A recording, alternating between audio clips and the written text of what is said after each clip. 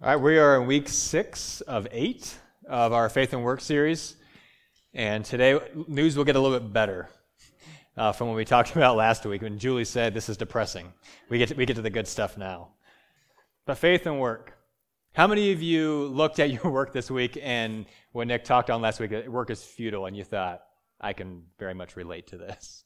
Any of you have an instance in that? Nick himself had a realization of that reality. Kind of for review, what we've been going through, first 2 weeks we looked at created to work, the why and how work. We work as we're made in God's image. We reflect Him. God is a working God, and He presents that in the very first verse of the Bible. And then to bring order out of chaos. You know, we have a dusting of snow right now, but soon we will have snow on the streets, and we'll be thankful for those like Simeon who go out and plow. They are literally bringing order out of chaos. They're doing that for us. And that reflects in itself what God has called us to do in the creation. And then how? We work in relationship, we work together, and for collective flourishing. Then the last 3 weeks we looked at fallen work, the effects of sin brought into the world. Work changes as a result of the fall, sin entering the world. We look at the difference between what we oftentimes put in as secular versus sacred. We see work as idolatry. We work as this is what my identity is based on. And then what we looked at last week, unending chaos. Work is futile, it's pointless, or it's painful. And as Julie mentioned, it's depressing. That's the world we live in, right? We see work as this is just constant. It's agony. It can feel that way.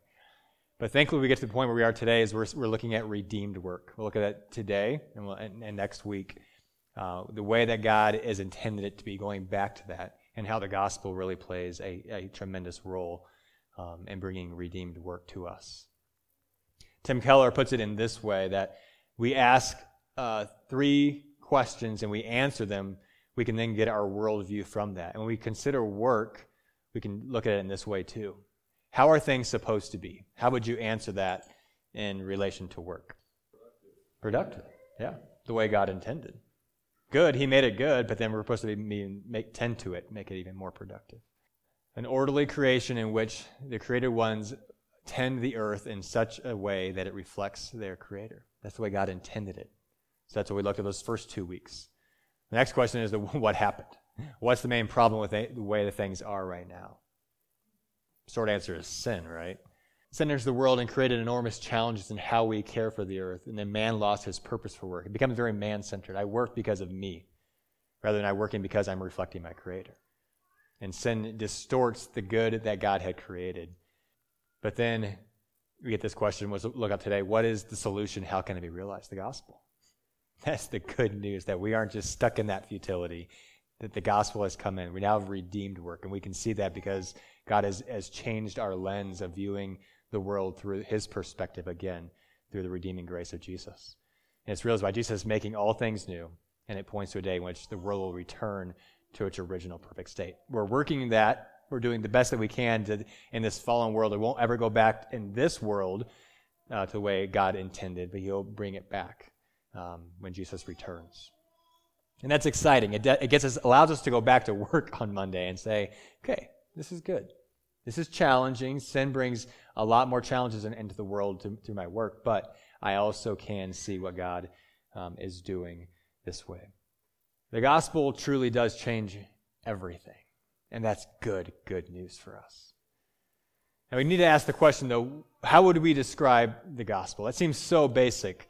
And what Paul says in 1 Corinthians 15, He died for sin, He was buried, and He rose again.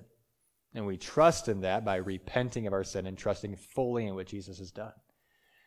A few weeks ago, we looked at Martin Luther and his view of work when he didn't view the gospel as it really was. His view of the gospel was, I need to do everything I possibly can and to appease God's wrath on me because of my sin. But it even changed Martin Luther's view of work because he thought all work must then be done in a sacred sort of way so that even through my work that I'm doing, I'm trying to please God. But he realized, like all of us do, it's impossible. Not even the work that I do can please God. It's only what Jesus has done, so I fully place my trust in Him. And so as Martin Luther realized that, and he made the distinction between that secular and sacred, and realized, no, all work is actually sacred. That the gospel has to be gotten right. It's not that I'm doing all that I possibly can, and including my work to attain God's favor. It's actually I'm trusting fully what Jesus has done. And that helps our perspective. Religious cultures like the one that we live in today, people even view their work as, if I'm doing well, that must mean Jesus is happy with me. I've heard that a lot in our culture. If I'm doing well financially, if I'm doing well in my job, I must be doing something right. But that's not that way at all. It's not based on our own merits, even through our work. But the gospel, the good news, changes our perspective even on that. And that is so liberating. As we'll look up a little bit, it actually allows us to rest in our work that we do. So the gospel does change everything, including my work, how we work, why we work, what we do. Nick touched on this verse last week, Ephesians 4:28. Let the thief no longer steal, but rather let him labor, doing honest work with his own hands, so that he may have something to share with anyone in need. Paul, in that context, is talking about the new life.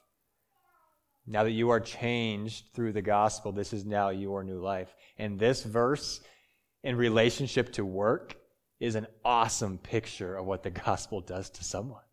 He says, let the thief. It's almost like that's his occupation. That's what he's known for in that community. The one who is known as the thief. The one who doesn't possibly want to work. Or maybe views that someone else's work gains them a lot more than they even deserve, so I have the right to take from them. And he's the thief. I will take from them what is not mine. But he says, let the thief no longer steal, but now the gospel's transformed him, but rather let him labor, doing honest work with his own hands, so that he may have something to share with anyone in need. It goes from taking from people what is not rightfully mine, possibly because he doesn't want to work, to now because he's been changed by the gospel, to working diligently, working with his own hands, being part of God's creation, and in doing what God intended, so that then he can then give to other people. That's gospel transformation in one verse. And that affects how we work. I love that verse because it just shows what redeemed work looks like. You still live in a fallen world, but this is what the gospel does to change work. Think about even the story of the Good Samaritan. He's the one who helps the one who wouldn't necessarily normally culturally be considered his neighbor, but he actually pays for his care. And what's he say? When I come back, if you have done more, I will pay it back. But where's that money come from? His work. He worked to get that money, but he's now using that money to serve his neighbor as well. The picture again of the gospel, how that transforms how we think and what we do with our work and then with our money. So we're going to ask these 5 questions this morning: the who, what, when, where, and why of work. And we'll kind of go back and forth between before salvation, how this works, and then how the gospel transforms our thinking of this. So I'm going to ask you these questions. Who works and for whom do I work? Think about before coming to Christ. What was your perspective of that? Who works? I work for me, yeah. Again, it goes back to that man-centered perspective that sin brings into the world. Those who have to work.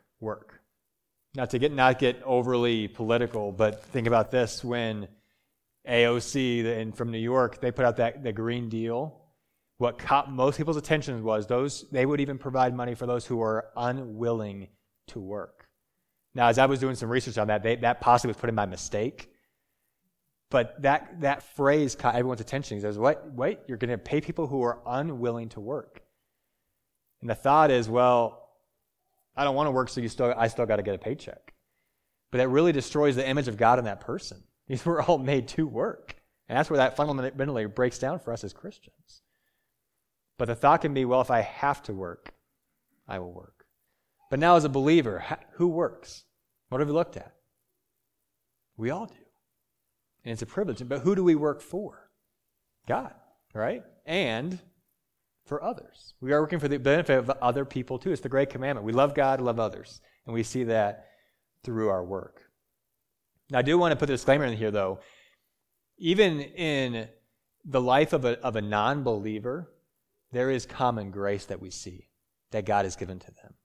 So we can't look at every person who does not trust in Christ as they're doing this in a total selfish reason. They're still working. There are many people who are not Christians who still work and do it for other people.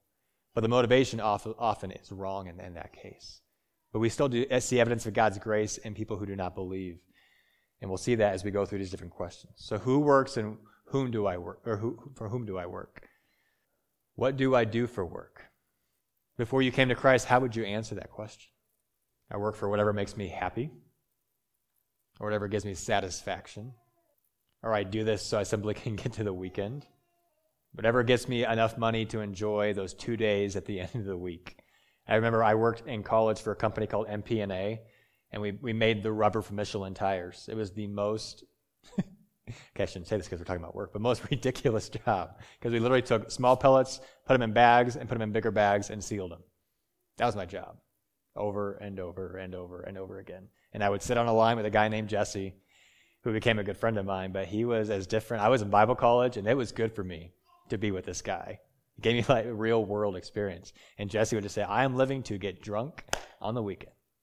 That was his life. And it saddened me that we're just sitting here stamping these packages to go to Michelin and make tires, and he's just living for that. But he was doing all he possibly could. This is what he does for those 2 days. But how about us who have been redeemed by Jesus? What do? We look at what 1 Corinthians 7 said, right? That God has called us to this life, and he actually appoints us to specific responsibilities and even the gifts that he gives us. And so therefore we do those things. We work, we labor with those gifts that God has given to us.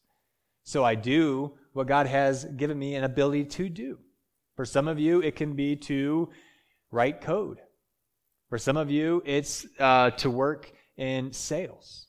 For some of you as moms, is to be with your children and to teach them and to raise them up. And it can go on and on. But how has God gifted you? And do we use that? Thinking that even in gospel purposes, what do I do so that the gospel then can be proclaimed? So I work in an area that God has gifted me. So when do I work? Or how would you answer this before you became a believer? When I clock in. We limit it to that 9 to 5 period. Or would I absolutely have to, right? Remember we talked about this thought. Sin has brought the good that God brought in it through work and changed it to either work is our idol or we are idle at work. And this is where this can come in.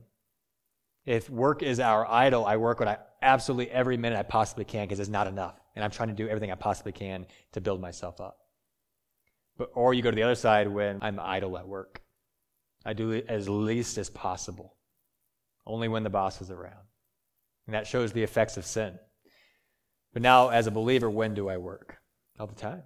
It goes what Nick was saying. It's not just when I clock in. It's not just at 9 a.m. I view everything through the lens of that God is brought good out of work.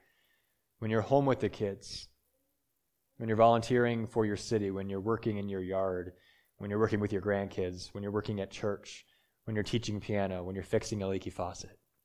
I was leaving Monday and Laura called me and said, by the way, there's water running down our wall. And I was like, oh, this is great. And sure enough, all the drywall is all wet, and I'm the least capable person to do that. But again, this is work. This is part of what God has called me to do, bring order out of that chaos that was behind that wall in a brand new house, right? Somehow. Where do I work? Have you thought about this? Often we would think, well, I work where it's convenient to me or where I feel comfortable. I don't want to be put out in any way, so I work where it's absolutely convenient for me. But how does the gospel change that mindset of where you work? Some of you moved to Utah for that purpose, right? You thought, I could move there and be a part of what God is doing, and so I will go work there. That can be a huge factor in where you go. Maybe it's a place where you can make an eternal difference. One of the neat things that we've heard recently is that people are looking at teaching in public schools and inner city places because they realize, you know what, this is a place where there is not much social justice because these kids are given the least amount of money for their education, and they get the worst teachers. But you know what? God has gifted me to teach. So rather than go to the good schools, I'll go to the bad schools. And I can actually help there to help these children and make an eternal difference that way. That is a great way to think. How does the gospel change my view of work, even where I work? That's redeemed work when we look at that from that perspective. And then why? Why do I work? To survive? For my friend Jesse to get to the weekend? Now there are those, again, through common grace, who do that to serve other people. You think of people like Bill Gates who have billions of dollars, and he does good with that money. But when Jesus changed us, we work, as we talked about earlier, for those two things. We love God and we love others. That's why we work. We realize we're reflecting him. We are imaging him to the world. And as we do that, we then serve and love other people. And we do it also for the good of our community. This is what Jeremiah 29:7 talks about. When you prosper, your city's also prospering as well. So we're doing it for the sake of other people. We looked at a few weeks ago our identity and how sin distorts that through our work. We define ourselves prior to salvation by our success, by a lot of it or a lack of it. It can go both ways. I don't do very well, so I feel down on myself. Or I'm doing really, really well, so I am defined by what I do. And everyone must know what I do so they see how good I am at this. And we define ourselves that way. Or fear of others.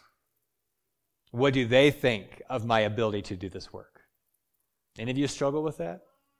I see some heads shaking, yeah. What do people think? There's always a fear of that. I mean, to be honest with you, we have churches that support us to be here, and there's a fear. I have a fear of those churches because what do they think of us? It's always there. It's a constant need of approval of other people. Wondering, is my boss satisfied? Or is those who are buying from me, are they satisfied? Are they approving of me? But then what happens after we see Jesus and how he changes us? We're defined not by our success, but we're defined by faithfulness. We'll look at this a little bit deeper in a second. We no longer fear others and what they think. We actually are thinking, what does God think of me? What does God think of the way I am working? Am I reflecting him? Am I imaging him? And it's not a constant need for approval anymore. There is actually rest that can come from that. That's what the gospel brings to us. We're not always seeking approval. We're actually resting in what God has given us through Christ. Our identity can be wrecked so quickly in our work because of sin. But we now see how the gospel then comes in and changes and actually brings a new identity to us. Look at these three things here. Jesus completed the most important work. Have that thought in mind as you go to work. When Jesus had received the sour wine, he said, "It is finished," and he bowed his head and he gave up his spirit. Everything viewed through that lens. This is the greatest work that is accomplished. And now I view my identity now based on that, not in my work. I ultimately work for King Jesus. If you look through that passage, he actually ends up by saying, you are serving the Lord Christ.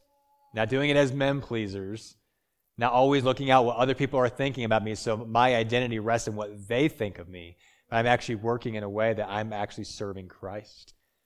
And I'm doing it in this way to serve other people as well. And then lastly, God is renewing everything in me, including my view of work. Therefore, if anyone is in Christ, he is a new creation. The old has passed away. Behold, the new has come. And he renews that sense in us that we are now a new creation, and we even view work in a very, very different way. And so my identity is not wrapped up in how others view me or what I am doing, or I'm idle at work, or work is my idol. But it's actually, no, Jesus is actually using my work to renew everything, including me, and my view of work. My work is not my identity. Rather, I work in such a way that others identify the power of God's redemptive work in me. Do you work that way? That we're working in a way that they would say, that person is very, very different. They're countercultural in their way, and they work. They actually work when the boss is not around. And when they identify, Jesus has changed that person. He becomes our identity, not our work. What's the purpose of work? Make money?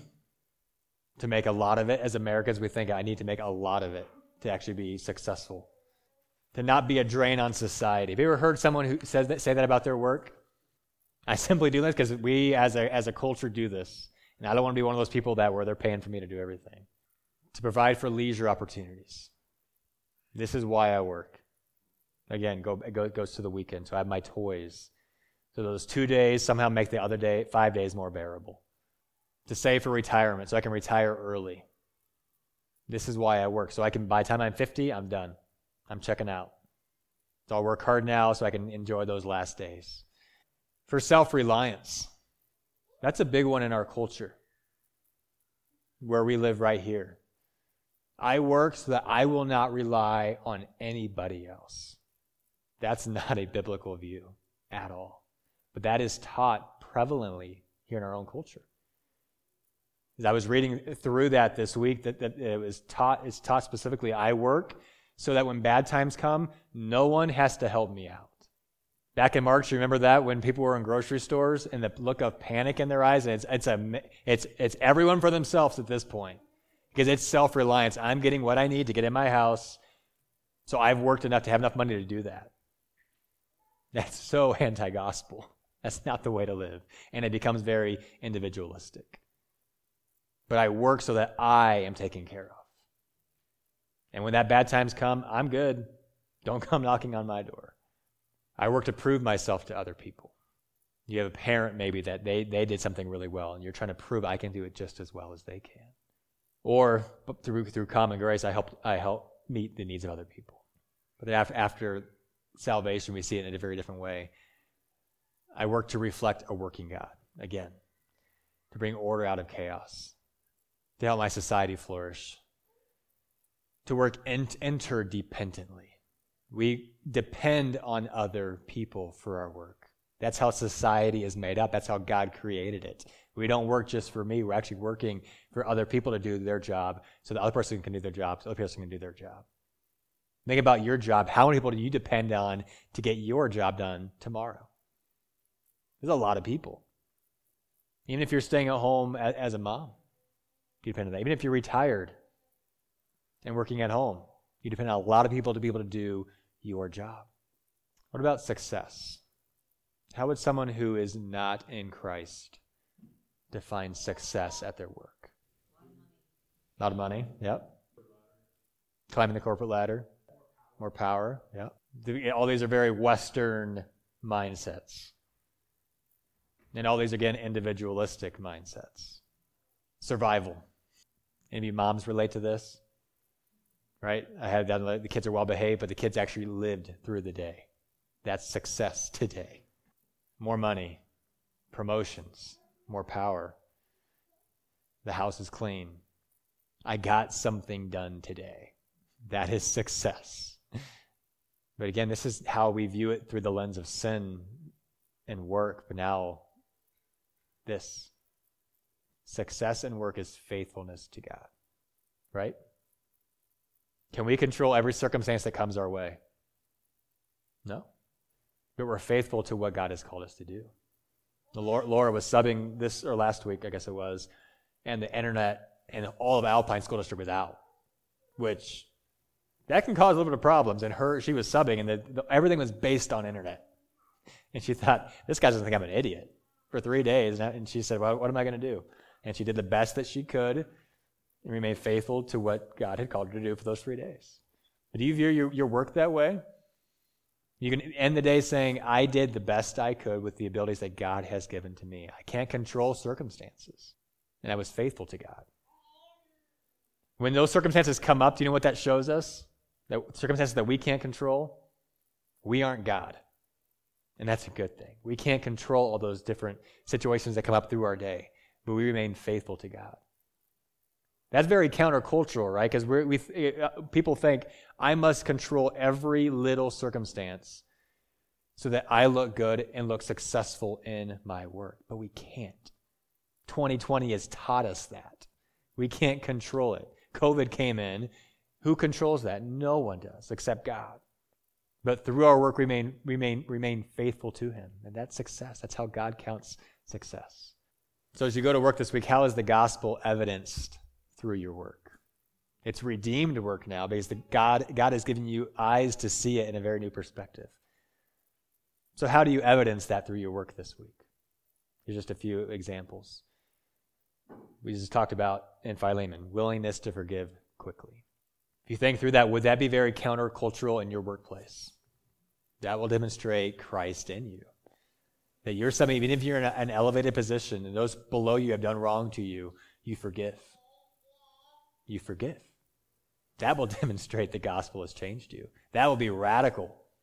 What about speaking well of coworkers or your bosses or those below you? That's not normal in our society. Again, we live in a very polarized country right now.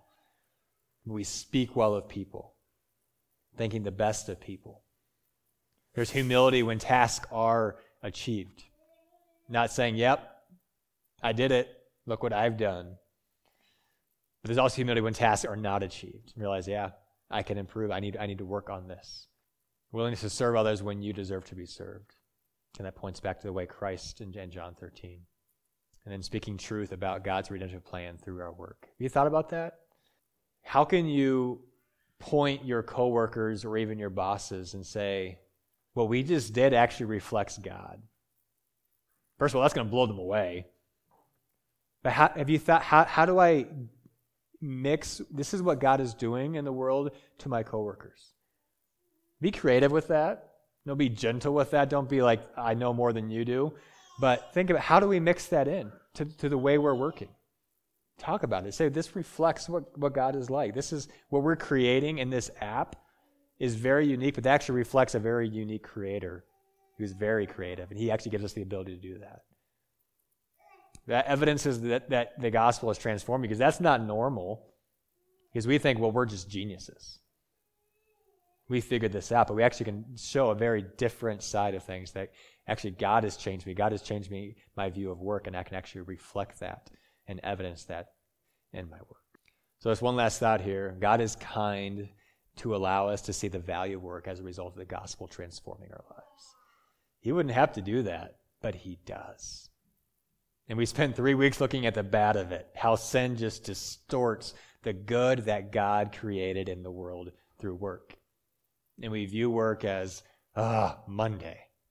But now we can say, Monday, another chance to reflect God through my work. And God is so kind to allow us to do that. He's so kind in that way. Next week, to kind of get you thinking already, look about ethics at work. And what we're going to do is we're going to break you up for part of the time into different categories. We'll kind of talk about what categories we're going to bring that up. But be thinking about, what ethical issues do you deal with at work? And then how do you respond as a believer in Christ to that? We all face them, probably every single day, if not every single hour. And so be thinking, what issues, think through this week, this came up. But how does my view as a Christian change how I responded to that situation? I think this will kind of dovetail well with the Christian in conscience we're looking at in November. I think, Danny, right? Yes. This will kind of be a kind of good precursor thing. How does my conscience work through this and through ethics at work? So we'll be talking about that next week. So we think about this week ahead, how you can be getting into conversation with others who are in a similar line of work as you here in the church. All right, have a good week.